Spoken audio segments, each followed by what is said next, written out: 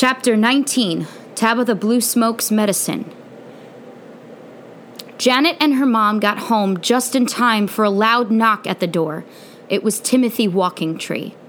"Good thing you locked up, Blue," he said, his leathery face showing concern. "Why, Tim?" Blue clutched at Janet's arm. "What now?" she thought. "I was coming around to drop your mail, and I see these two guys at your door, not knocking, but trying the knob. I faded back a bit to see what they were up to.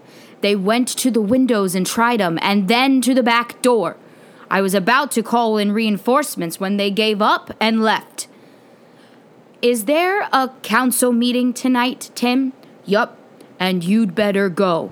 This is no laughing matter." With this, Tim left. Blue Smoke took Janet by the shoulders. "You are going to tell me what this is all about. You're 13 years old. No matter what you may be involved in, the only way out is to fess up and let me help." "Janet, we've gotten a threatening letter. Someone is trying to break into our house. I'm terrified. I need you to tell me what this is all about." Janet pulled away. "Okay, daughter. I will bring this up to the council tonight to let them decide what to do with you. I hope they give you a term in the medicine tent." "No, wait." "Well?" "I stole the money from the Buccaneers." Blue Smoke just stared at her daughter, mouth opened, looking like you could blow her over with a sneeze. "That's not the whole story, Mom. These men came one day about a month ago. They said they were interested in learning about the Native American culture here on Fred. I told them about our tribes and especially about our Indian medicines.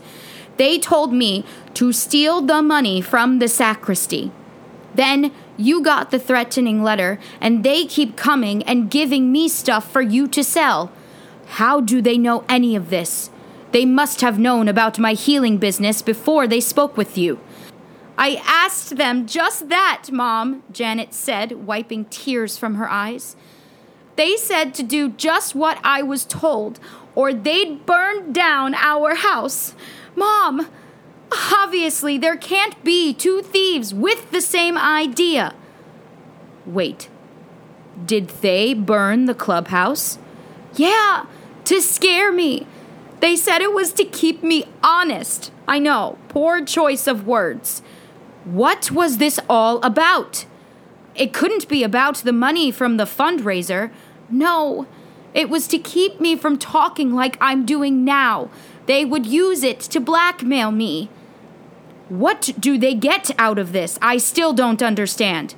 "They said they wanted you to push prescription drugs to our tribes, along with your herbal cures." "This is very strange, Janet. Where do they get these drugs, and why here, and why us? What kind of medicines?" "I don't know. But I think it's illegal for them to be doing this." "It's illegal for them to blackmail you into committing a crime and to send me threatening letters. That's it. I will ask for a private meeting with the council leaders after the public meeting." The council meeting was always held in a building called a longhouse, which was a replica of the ones used by the ancestors of the North Breeze tribe. Janet and Blue Smoke arrived late. Janet seemed defeated, shoulders slumped, looking at her shoes and chewing on her nails. Blue Smoke just looked angry. Coffee and tea with home-baked goods were always served before the meeting. Blue Smoke caught Tim's eye, indicating she wanted to speak with him. He was one of the tribal elders. "Janet and I need to meet with the elders privately," she said. "Is it about the folks I saw at your place today?" "Yes, but it's about a lot more, and we need the tribe's help and wisdom." Tim could see the fear and worry on Blue Smoke's face. "Okay, Just as soon as the meeting ends, go to my place and I'll tell the others. Thank you, Tim. See you later. The meeting seemed to drag even more than usual, and when the closing came at 9 p.m., Blue jumped out of her seat and pulled Janet out of the longhouse. Tim's place was just a short distance away, a beautiful log cabin surrounded by the tall pine trees that were the dominant vegetation on Fred. Tim came up behind them.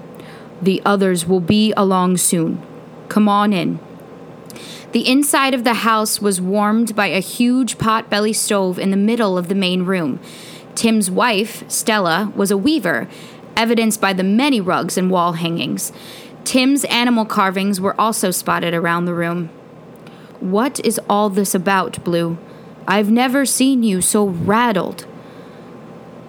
I will let you hear it from Janet.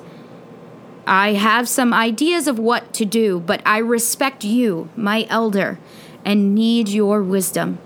And Janet needs your understanding. Janet revealed the whole story to the elders, who looked from Blue to Janet, not showing anger or outrage, but also looking very stern. At the end, Tim said, Janet, why didn't you come directly to us or to Father Felix?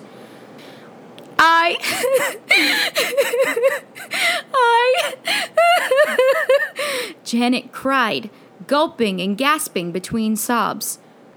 Did they hurt you? No, but they scared me. They threatened Mom. I had to protect her. But here you are telling us now. What can I do? Can you protect my mother? First, we must give the money back. Do you have it? No. I had to give it to them. Do you have to meet with them again? Yes. Tomorrow. The elders looked at each other, talking over what to do. I have a plan.